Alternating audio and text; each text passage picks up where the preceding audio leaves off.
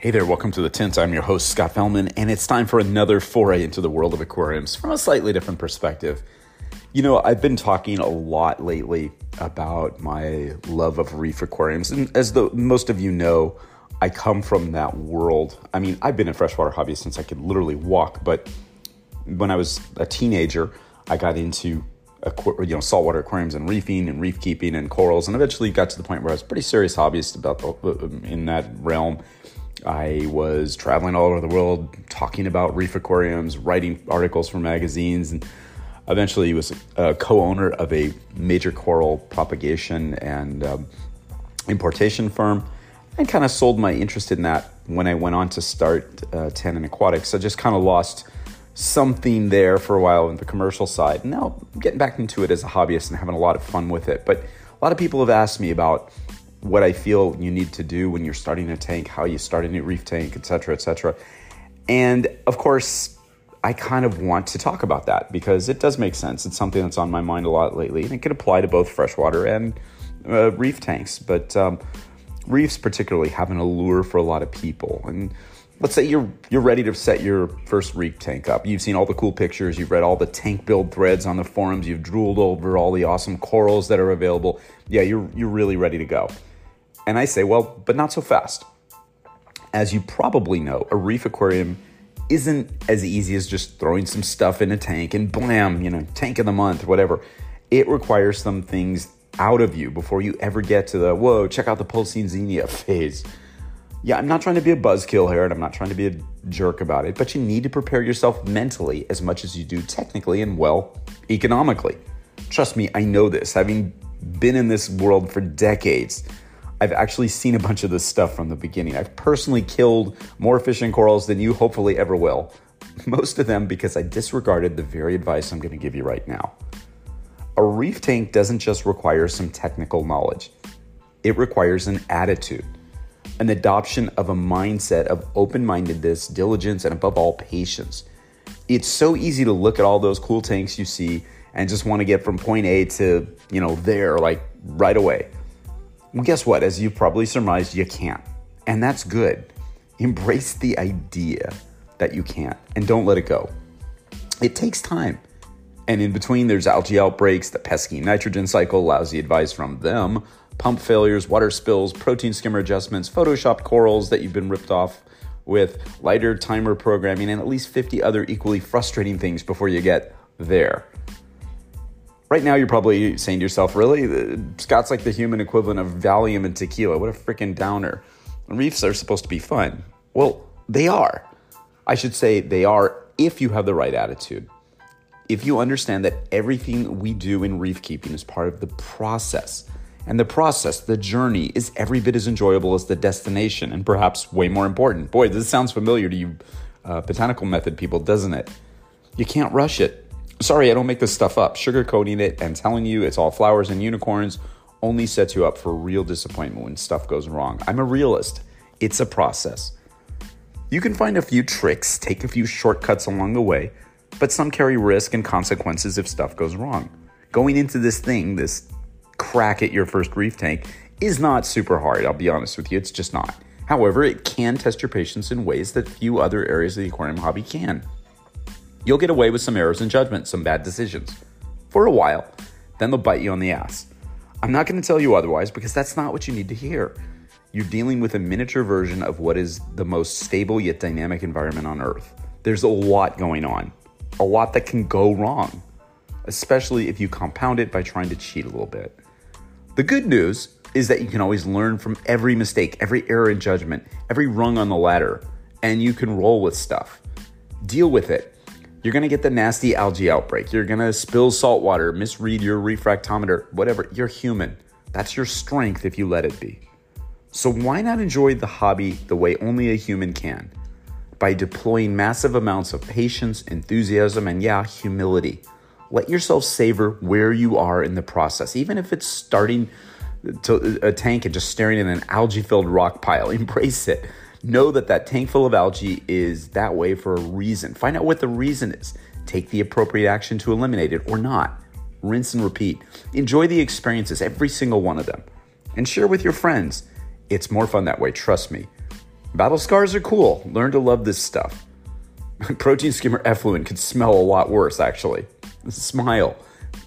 That's the hobby. It's what you sign up for when you see that sexy reef tank on the forum and you say to yourself, I want that. It's a process.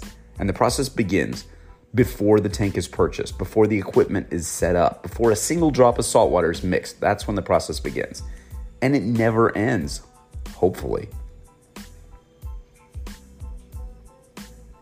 And I think it's so important to think this stuff through. And as you navigate the kind of muddy waters of the new to reef aquarium land, you should step back a bit, because you're probably bombarded by tons of different messages about what you need, what you don't need, what you should do, what you should not do.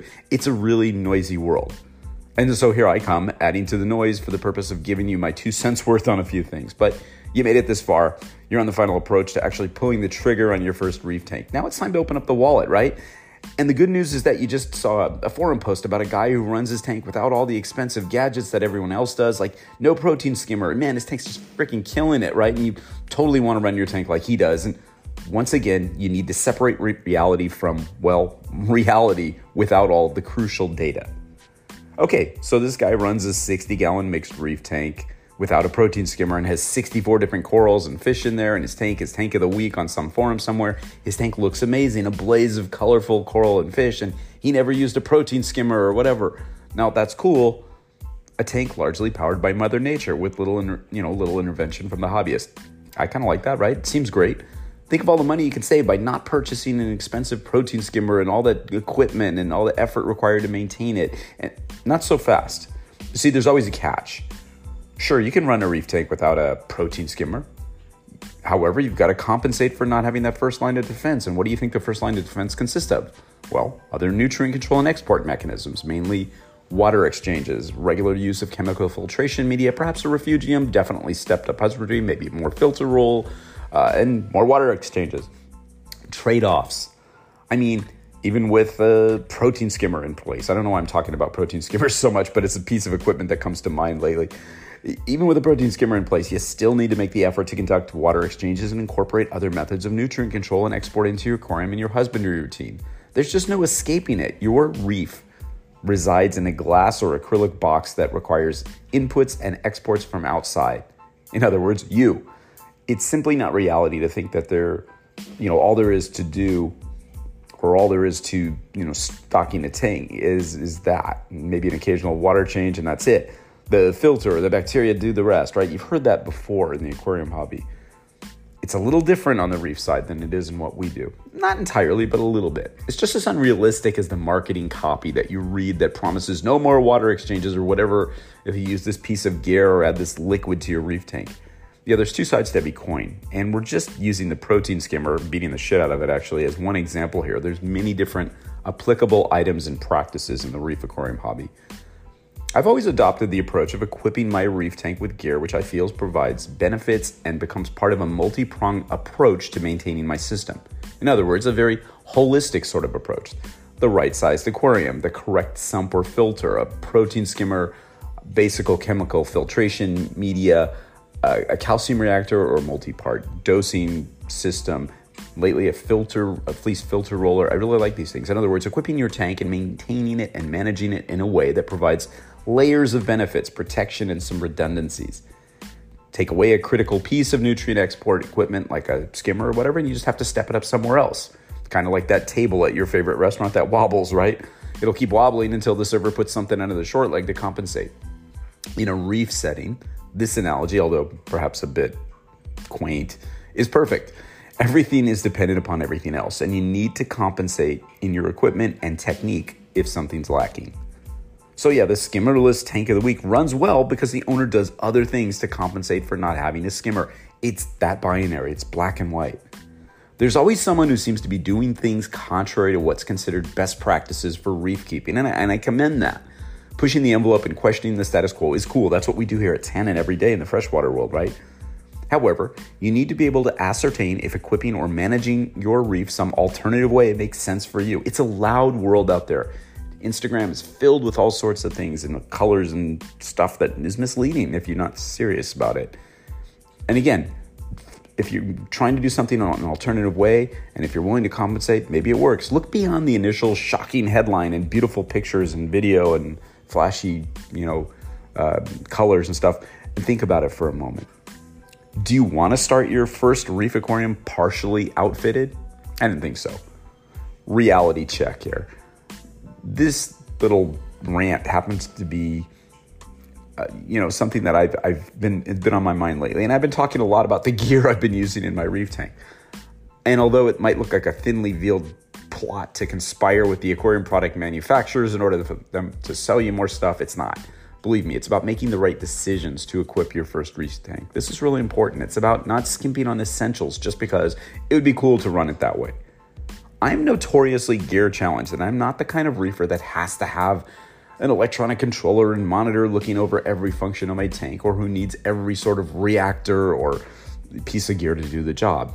That's a different sort of extreme.